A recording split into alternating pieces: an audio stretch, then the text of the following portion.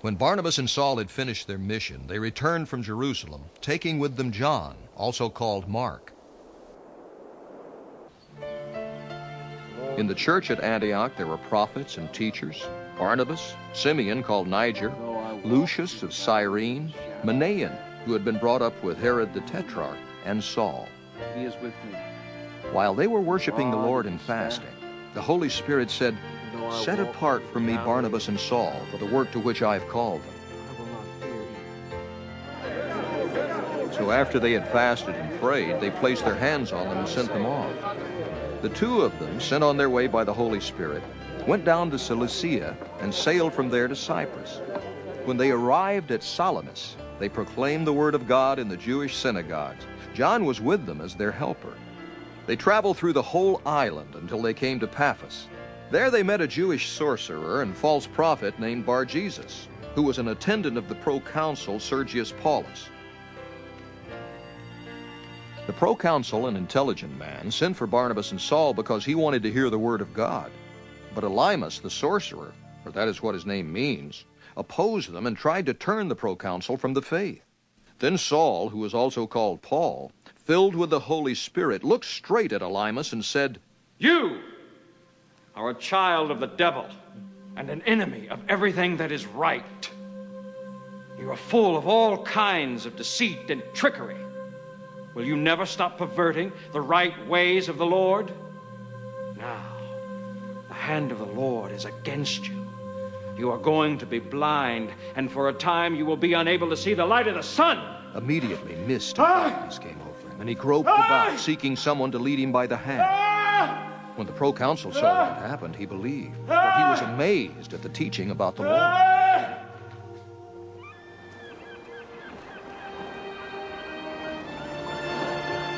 From Paphos, Paul and his companions sailed to Perga in Pamphylia, where John left them to return to Jerusalem.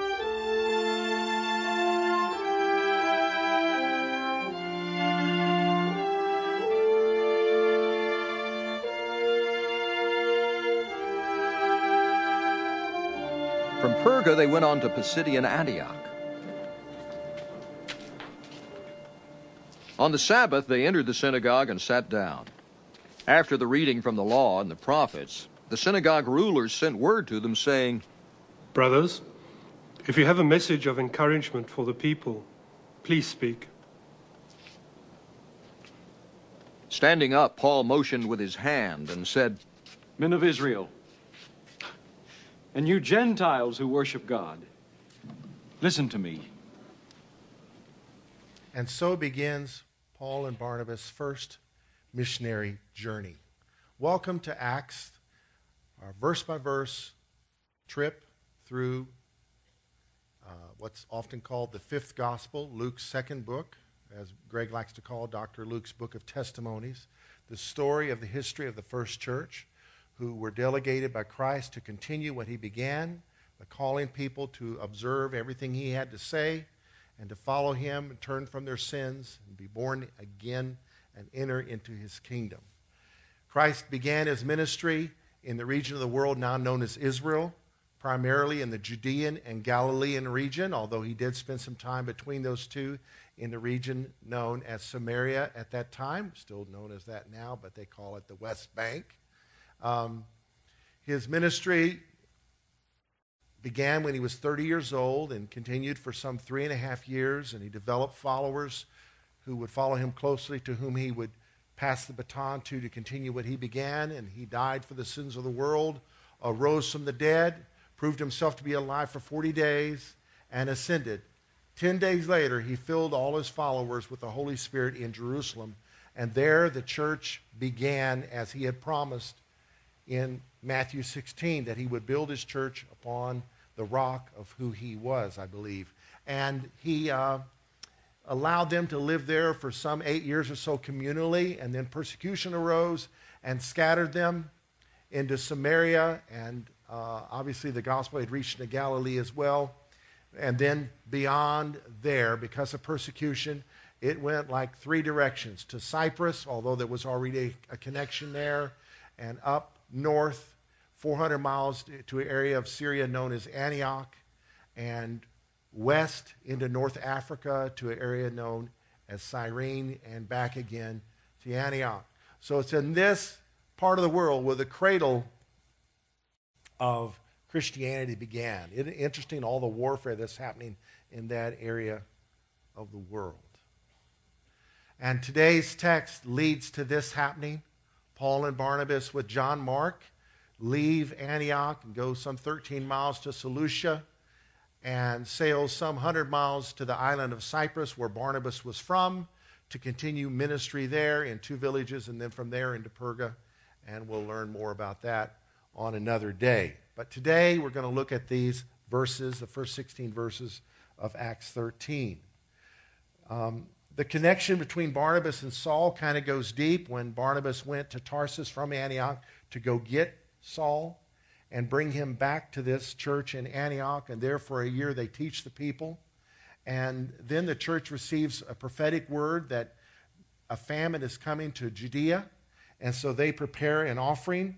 Acts 11, verse 29 says, the disciples, those in Antioch, each according to his ability, determined to send relief to the brethren dwelling in Judea. This they also did and sent it to the elders by the hands of Barnabas and Saul. So they, no doubt, probably had beasts of burden helping them, because the church in Jerusalem was huge, even though they'd had a huge scattering as well to other parts of the world. And this was no short trek. This was no small feat. This is like close to, I believe, 400 miles. Hundreds of miles that they were to travel carrying these things. The end of chapter 12, verse 25, says that Barnabas and Saul returned, that is, back to Antioch of Syria, from Jerusalem, when they had fulfilled their ministry. And they also took with them John, whose surname was Mark. So having delivered the items and spent some time, they made the long trek back and took young John Mark with him. Who is he? He's the son of a woman who hosted prayer meetings in her house. In fact, it was a very prayer meeting that Peter visited when the angel in chapter 12 delivered him from prison. Let me just share this about his deliverance. I didn't highlight this point. The angel loosened his chains and opened doors, but Peter had to do everything else. He had to put his clothes on. He had to get up. He had to walk. And he had to find a place of safety. God will do for you what you can't do for yourself, but don't just sit around expecting a miracle check to come in the mailbox. I had to rebuke a brother one time. He's no longer lives here, but he was just unemployed and just sitting at his house waiting on the miracle check to arrive. The pastor had to pay him a call. And I said, brother, God provides for us 4 ways. One is by miracle. And that's what you're waiting on. That's what you're believing for. But miracles are out of the norm. The other is by inheritance, which is based upon the hard work of your predecessors.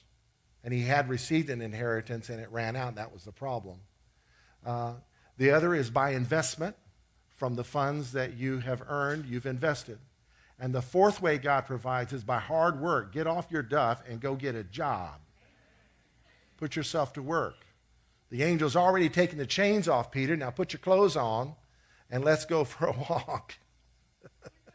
And the angel walked him out of the jail, and then he was on his own out on the street. The Bible says when he came to himself, he's like, surely, God has done this thing. It's an awesome thing. So that's not the sermon today. Anyway, that was free. So chapter 13, verse 1 says, now in the church that was at Antioch, there were certain prophets and teachers. Barnabas, Simeon, who was called Niger, which means dark-skinned. We have Niger in Africa. We have Nigeria in Africa. It's believed he was a black man. Lucius of Cyrene, which is also from North Africa. Manaen, who had been brought up with Herod the Tetrarch. This guy had connections, and yet he chose to follow Jesus. And Saul. So these guys were leaders in the church in Antioch, and they were prophets and teachers. Some were prophets, some were teachers, and maybe some were prophets and teachers. I would propose that Barnabas may have been a prophet and a teacher. We know he had taught for a year, it said earlier, And we know he was an encourager. He had been nicknamed Barnabas. I think his real name was Simon, was it? And which means son of encouragement. And what is prophecy?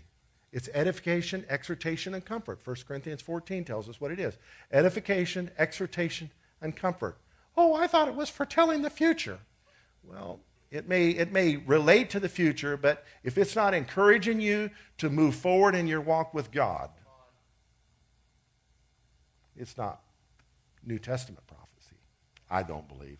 So here these guys are, and they are ministering to the Lord. The Greek word there for ministry is a word that's related to the word liturgy. It's believed they were worshiping, spending time with God, and fasting, not fellowshipping and chowing down. So they're abstaining from food, they're ministering to the Lord, and the Holy Spirit speaks. Now, how does he speak? It doesn't say, but in the previous chapter, 2 chapters earlier, a prophet had come and prophesied. So perhaps it was through someone prophesying. And this is what was said.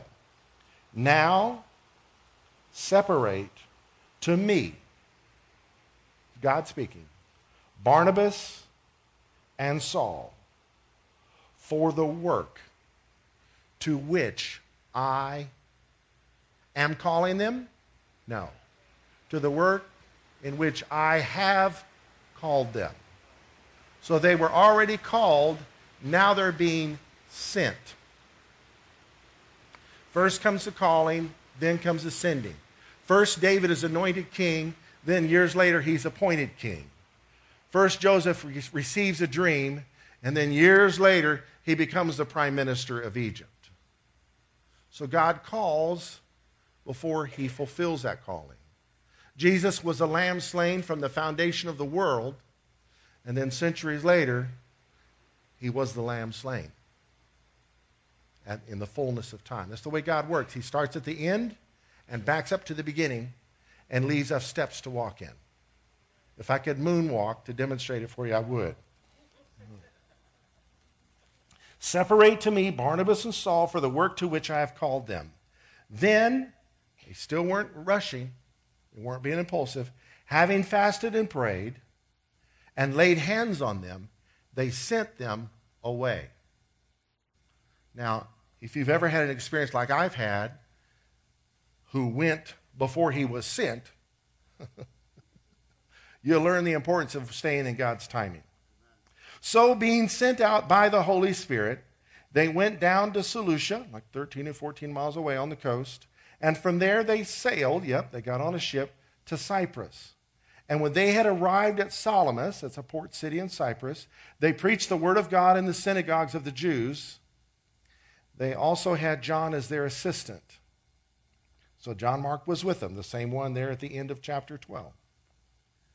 Now when they had gone through the island to Paphos, now that's no small feat, from one side of the island to the other. This island's like our daughter lived there for a couple years. It's like the size of Arkansas, and it's got mountains. So this was a trek. John Mark's getting a workout. So in Paphos, they find a certain sorcerer, a false prophet, a Jew whose name was Bar-Jesus. So he's already in trouble, being a Jew dabbling in sorcery. They were forbidden from that.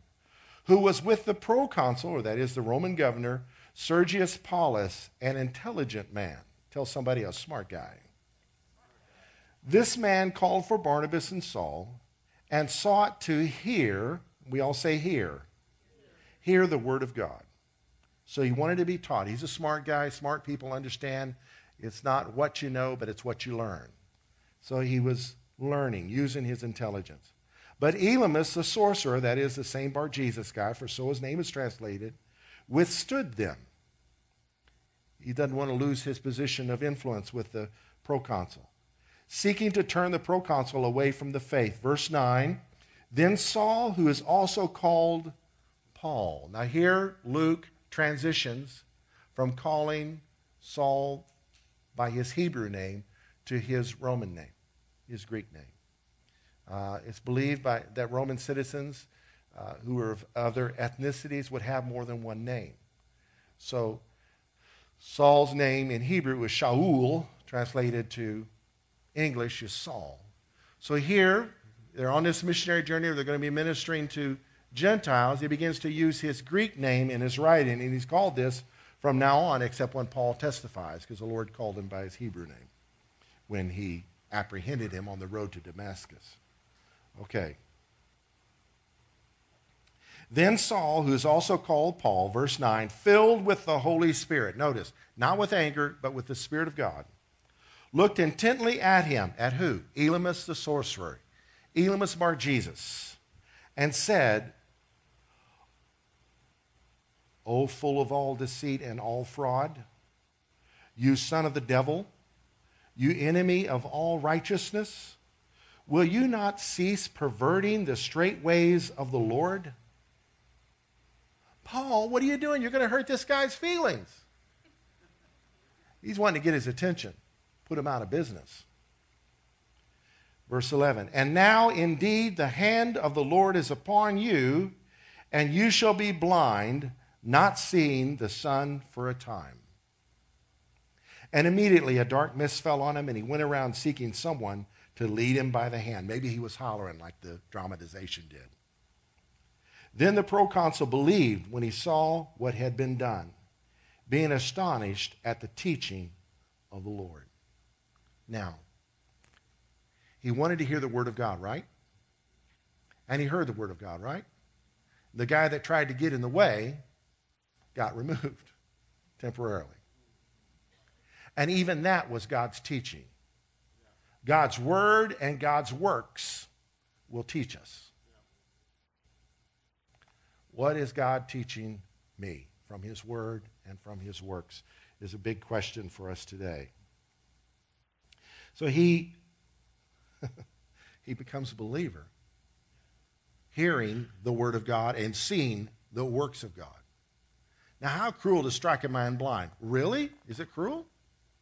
When you consider temporary blindness compared to our eternal destiny, it's not bad.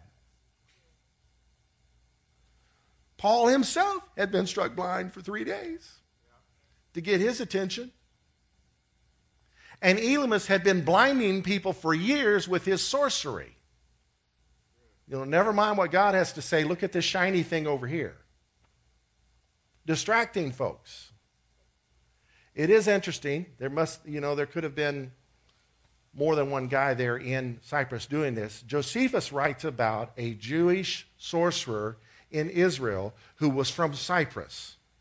Not the same guy, but maybe from the same racket. I don't know. So they minister to this proconsul, and then verse 13, they set sail from Paphos. They come to Perga in Pamphylia, part of the world we would call South Turkey. We say Turkey, but Turks say Turkey.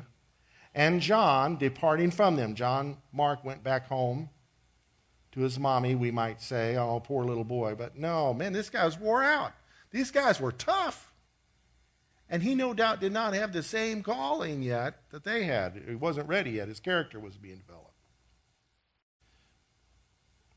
So he returned to Jerusalem, verse 14. But when they departed from Perga, they came to Antioch in Pisidia. That's another Antioch, different from the one in Syria where they had come from. And went into the synagogue on the Sabbath day and sat down. And after the reading of the law and the prophets, which is what they do in the synagogue when they meet, they read a portion of Scripture from the law, the Torah, and from the prophets. The rulers of the synagogue sent to them, saying, Men and brethren, if you have any word of exhortation for the people, say on.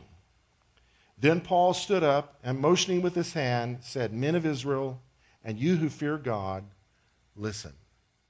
And then he preaches a masterpiece sermon based on the history of the Jews and God's dealings with them. I'd like to highlight, if you mark in your Bible, separate unto me Barnabas and Saul for the work to which I have called them. Let's pray. Lord, I pray that you'd speak to us today from your word in such a way that we are encouraged and we are challenged and we are changed, conformed into your image. In Jesus' name, amen. I'd like to speak to you today on the subject, God's leader-making process. Can we say leadership? If you're a volunteer, you're setting an example for someone to follow, so you're a leader. Everybody's a leader of some sort. Today is about lessons that we can learn from Paul's story.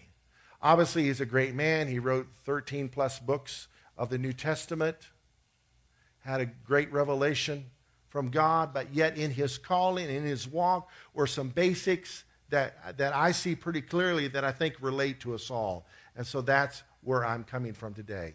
The process God takes us through in making us leaders. First of all, he calls us to himself. Jesus went about everywhere, the Bible says, healing the sick, casting out devils, preaching the gospel of the kingdom, telling people to repent and follow me. He calls people into a relationship with himself. This is what happened at Saul's conversion. He's on his way to Damascus to persecute Jesus' followers, and suddenly a light shines around him from heaven. He falls to the ground, hears a voice saying to him, Saul, Saul, why are you persecuting me? So Jesus initiates a conversation with him. He could have just struck him dead or just struck him blind. But no, there's more going on here than just a guy that can't see. He said, who are you, Lord? So Saul recognizes lordship, honor. The Lord said, I am Jesus whom you are persecuting. It is hard for you to kick against the goads. Now, Marietta did a masterful job preaching this story when we went through Acts 9. What are the goads? It was Christ's attempts to initiate a relationship with this guy. And this guy is doing the exact opposite. He's persecuting people that are in a relationship with Jesus. When the Lord's dealing with him, hey, I've chosen you, man.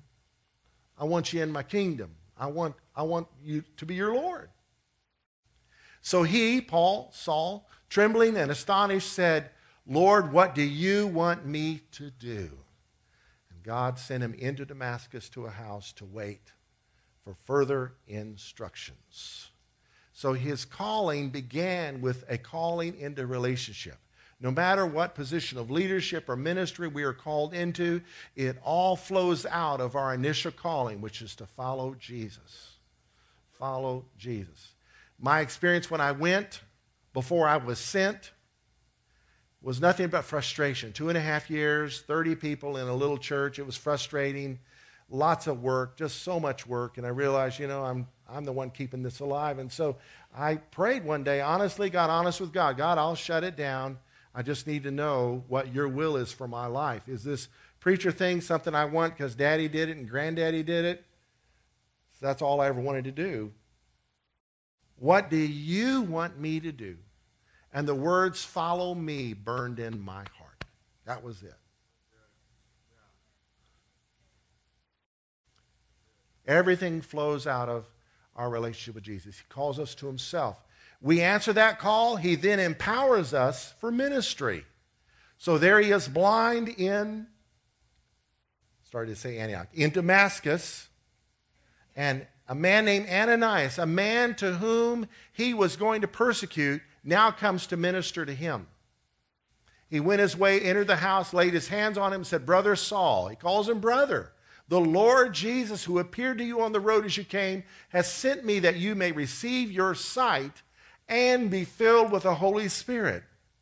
Wait a minute, God, what are you doing? This guy just now barely a believer, and it's kind of suspect because, it's kind of like he doesn't have a choice. And now you're going to fill him with your Holy Spirit? It's all by grace.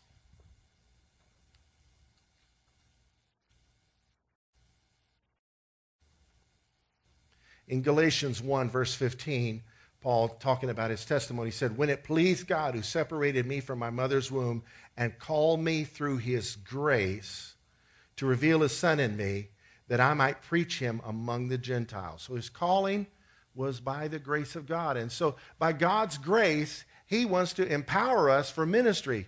Jesus told his disciples to wait in Jerusalem till you're endued with power. He also said you'll be given power when the Holy Spirit has come upon you to be my witnesses. So if we have a relationship with Jesus, we are already in the witnessing program of the kingdom of God. And so the Holy Spirit comes in our lives in fullness to help us out. In Acts 8, the church in Samaria, they had become believers, and then they became Spirit-filled. In Acts 10, they became believers and Spirit-filled simultaneously. So however it happens with you, I think God wants you to be filled with His Spirit quick, empowered. He wants to empower His children. And He reveals our ministry calling quickly. Maybe even before you're a believer, you had a dream of you being a missionary or you doing something significant for the betterment of mankind and the glory of God. And the Lord rekindles, blows on the coals of those dreams and confirms to you that that is His will for your life, even before you're ready to fulfill them. When Ananias was wrestling with whether or not to go and minister to Saul, because maybe this is a trap, God says, go, for he is a chosen vessel of mine to bear my name before Gentiles, kings, and the children of Israel. For I will show him many things he must suffer for my name's sake. I'm going to show him a lot of stuff, and it's not all going to be easy stuff. Can I get an amen? In chapter 22, giving his testimony in Jerusalem, Paul, talking about Ananias, said that he spoke over him when he ministered to him. Ananias prophesied this: the God of our fathers has chosen you that you should know his will and see the just one and hear the voice of his mouth. For you shall be his witness to all men of what you have seen and heard. And now why are you waiting? Arise and be baptized and wash away your sins, calling on the name of the Lord. So Ananias, right here in his conversion, prophesies over him that you're going to speak the word to the nations, man. What are you doing? He's going to get the big head. Well, so what? What happens to big heads? They get humbled, right? And out of humility comes exaltation. And God gets all the glory. In preaching to Agrippa II in Acts 26, Paul gives more insight as to what happened when he was apprehended on the road to Damascus. He said, the Lord said, I am Jesus whom you are persecuting. Rise, stand on your feet, for I have appeared to you for this purpose, to make you a minister and a witness, both of the things which you have seen and of the things which I will yet reveal to you. I will deliver you from the Jewish people as well as from the Gentiles, to whom I now send you, to open their eyes in order to turn them from darkness to light and from the power of Satan to God, that they may receive forgiveness of sins and an inheritance among those who are sanctified by faith in me. Wow, what an awesome calling. Now, was this going to be fulfilled immediately? No. It's prophecy to encourage, often relating to the future, to encourage us, to propel us onward towards fulfilling that prophecy. Paul told a young minister named Timothy to wage a good warfare according to the prophecies that were made over him. So sitting around waiting on some prophecy to be fulfilled, I don't think is God's will. For you and I to go deeper in our relationship with him because of prophecies, that's what it's all about. It all comes out of our relationship with the Lord. So he empowers brand new believers for ministry.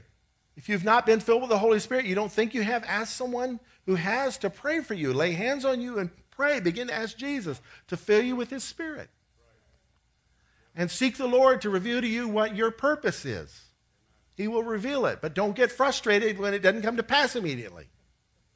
Well, this is frustrating. The revelation and the empowerment together seems to agitate me. I'm tormented. No, it's not. It's just to encourage you on your journey. You're going somewhere in this thing. Things aren't always going to be what they are. And God will fulfill his purpose in you. So these two things in our lives come to us early as believers. Supposedly, otherwise we become lackadaisical, just going through the motions. Maybe you've thrown your dreams out. When I went and wasn't sent and the Lord revealed I was to follow him, he, a few months later, did lead us to close the thing down. And I thought dreaming is bad. And I threw all my dreams away. That wasn't the will of God. He had to show me later. No, he gives you the ability to dream, but you got to run to him with those dreams and pray up a storm about which one is of him and which one is of you. The Lord prepares us gradually. Gradually. In Galatians 1, Paul goes on to explain that God called him through his grace to reveal his Son in me, that I might preach him among the Gentiles. And I did not immediately confer with flesh and blood, verse 17, nor did I go up to Jerusalem to those who were apostles before me, but I went to Arabia and returned again to Damascus. Then after 3 years, I went up to Jerusalem to see Peter and remained with him 15 days, but I saw none of the other apostles except James, the Lord's brother. Verse 21, afterward I went into the regions of Syria and Cilicia, and I was unknown by face to the churches of Judea, which were in Christ. So here this guy is, former persecutor of the church, apprehended by God, filled with his Spirit, receiving prophecy right from the very start as to what God's going to do. And for years, he's unknown. Destined yet to write, 13 or 14, depending on what you believe, who you believe wrote Hebrews, books of the New Testament. God does things gradual. So here we have his 9-part journey before he gets sent out in verse 2 of Acts 13. He leaves Jerusalem to go to Damascus to persecute Christians. He gets converted in Damascus. He goes into Arabia for a while and then back to Damascus. And after 3 years, his preaching is so powerful they want to kill him. He escapes at night. They let him down through a basket through the wall. And he goes to Jerusalem, which he refers to here in Galatians 1. And then in Jerusalem, it's not long before they want to kill him, and the brothers send him to Tarsus. Goes to Caesarea and then on to Tarsus, which is where he's from. And then sometime later, Barnabas leaves Antioch. He had left Jerusalem to go to Antioch. He leaves Antioch, goes to Tarsus to get Saul, and brings him back to Antioch. And there for a year, he ministers, teaching things God is teaching him, and no doubt he's hearing teaching, strengthening his discipleship. And then him and Barnabas make the journey, the long, some 400-mile journey to Jerusalem with items needed by the church there, and then back again. And then sometime later, they have this prayer. It's exhausting what he's gone through, isn't it? I mean, there's no trains or airplanes here. There's no McDonald's to stop at. If you don't pack a lunch, you're going hungry. Yet, God gave him these words in advance. In advance of Joseph being prime minister, he was given dreams. I think one of the Psalms says, until the day God's word was fulfilled, the word of the Lord tested him. David was anointed king years before he was appointed king. So don't get ticked off at your leaders for not making God's word come to pass in your life. Draw closer to the Lord and begin to serve in every way you can that he's leading you to serve, and you'll be surprised at what he does. I have some peers that didn't want to get involved in children's ministry. I think they're still scratching their head saying, what happened to my calling? Anyway, that was for another day. He connects us with other Christians. Whatever he's called you to do, you're not going to be the Lone Ranger. Jesus established a team, and team ministry is a pattern, always with other Christians. Even door to door, he would send people out 2 by 2. It's just the pattern. And so, Barnabas goes to Tarsus, where he'd been sent for his own safety. He had, that was where his family was, where he was from, and he had connections there. Barnabas goes and gets him and brings him back to Antioch, where there's a strong church. And he becomes strengthened there, and from there, they go into missions. Christ appoints us in his timing, not our timing.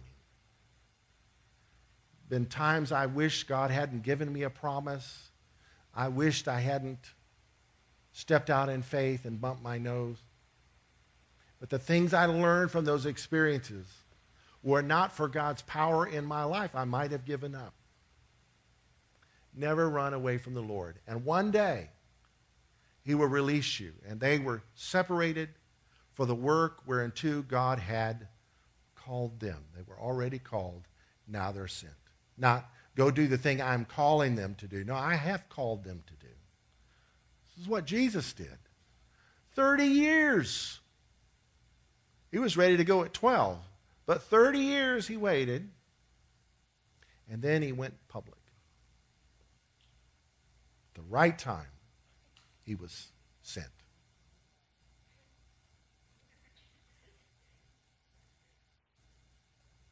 So here they are. This is the map of their journey, kind of a satellite shot of where they went. This was no small feat. They needed to know that God had sent them. The years it takes to prepare a person to do what God has called them to do builds in them a backbone and character where they won't quit, they won't wilt, they won't run back home to mama. They will move forward. Now, is this a jumping through the hoops thing? Well, I've gone through the years of preparation, now I've got it made. No. He's still in the process. We're still in process. Still in process. Paul was still being humbled. You know, first part of his ministry he was the least of the apostles. Middle of his ministry he was the least of the saints. Toward the end of his ministry he was the chiefest of sinners. He just kept humbling himself. Sometimes when we get older, we get prideful because we've got more and more things to be prideful of. But he kept in mind that even though God had used him mightily, he could become a castaway. He could, become something God wouldn't use. So this process never stops. Romans 8 says that all things work together for good to those who love God, to those who are called according to his purpose. What is that purpose? The next verse. For whom God foreknew, he also predestined to be conformed to the image of his Son. So we're all on a journey. Plan A is that you and I are being made like Jesus. There is no plan B. So whatever. Well, I've blown it. Well, guess what? God will take your mess and make a message out of it. Well, other people have blown it. Well, God will take that test and make a testimony out of it. He turns our trials into triumphs, making us more like Jesus. We will often face oppositions. Can we say often? Just happens. So here they are on their first missionary trek. God has sent them. They've been prepared, years of testing and preparation, and they're having great success. The word of the Lord was being spread throughout the region of the world we know as southern Turkey. But the Jews, that is the unbelieving ones, stirred up the devout and prominent women. And the chief men of the city. So you got men and women, even unbelievers that are upset. That is non-Jews. They raised up persecution against Paul and Barnabas and expelled them from their region. Well, I'm just going to go home like John Mark. I'm upset about this. After all this I've gone through, God, the least you can do is make my life easy. Well, Jesus never promised us a rose garden, did he? And if he did, roses have what? He said, I've told you these things that in me you may have peace. John 16:33. In this world you will have trouble. There's a prophecy for you. Pull that out of your promise box at breakfast in the morning. But take heart. I have overcome the world. We're in a relationship with the one who knows how to win, the one who's been tempted in all points as we are, and knows how to take us through to victory. So the story's not over. And finally, this is my first conclusion. Like Jesus, life will become sacrificial. You feel like you're sacrificing as God prepares you for what he's called you to do. He's developing a pattern. It's all about laying down your life for others. We experience freedom of worship because the military is laying down their life for us, even now, to keep our enemies at bay. The war with terrorism is out there in other places. Keep it over there. laying down their life. Christ laid down his life for us. You think we're going to get it easy? Here's the ultimate honor, to die for the Lord. Is there a dotted line on your neck? Are you running from it? Ultimately, Christ is our head, and we pledge our heads, as Keith Green said, to heaven. Life becomes sacrificial as we fulfill his calling for leadership in our lives. And faithfulness will produce fruit.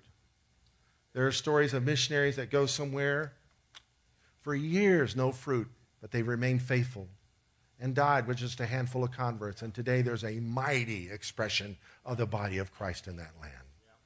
Guess who's getting a reward on Judgment Day? They are. Faithfulness will produce fruit, and that fruit will produce fruit. And what will the fruit do? Bring you glory? No. It brings glory to the Father. It flows out of a relationship with him. I'm the vine, you are the branches. He who abides in me, Jesus said. So he's calling us to himself. And I in him bears much fruit, for apart from me you can do nothing. So it all flows out of this relationship to follow Jesus. It glorifies the Father, our fruitfulness does. By this my Father is glorified, that you bear much fruit, so you will be my disciples. 15:8. Let's pray. Lord, I pray that the word we've heard would be applied to our lives. Each person here, Lord, make it relevant to them. Lord, I pray for that person who feels downtrodden or feels less than.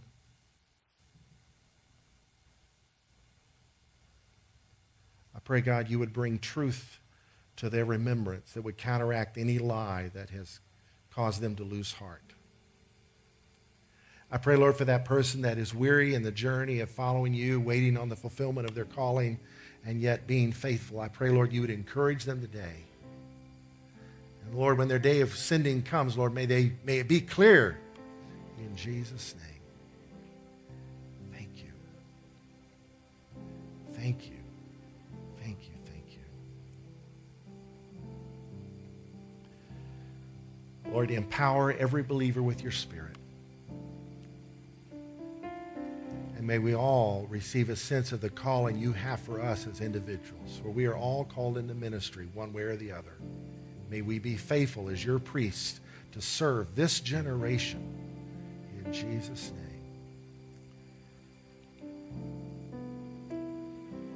Help any frustration we have to drive us to our knees, to seek you and your will, to run to you with our dreams, to be purified by you. In Jesus' name.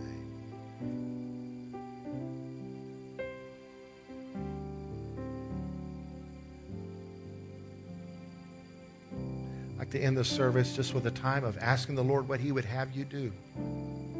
Just a chance to allow him to bring to your remembrance the last thing he was leading you to do that maybe you didn't follow up on.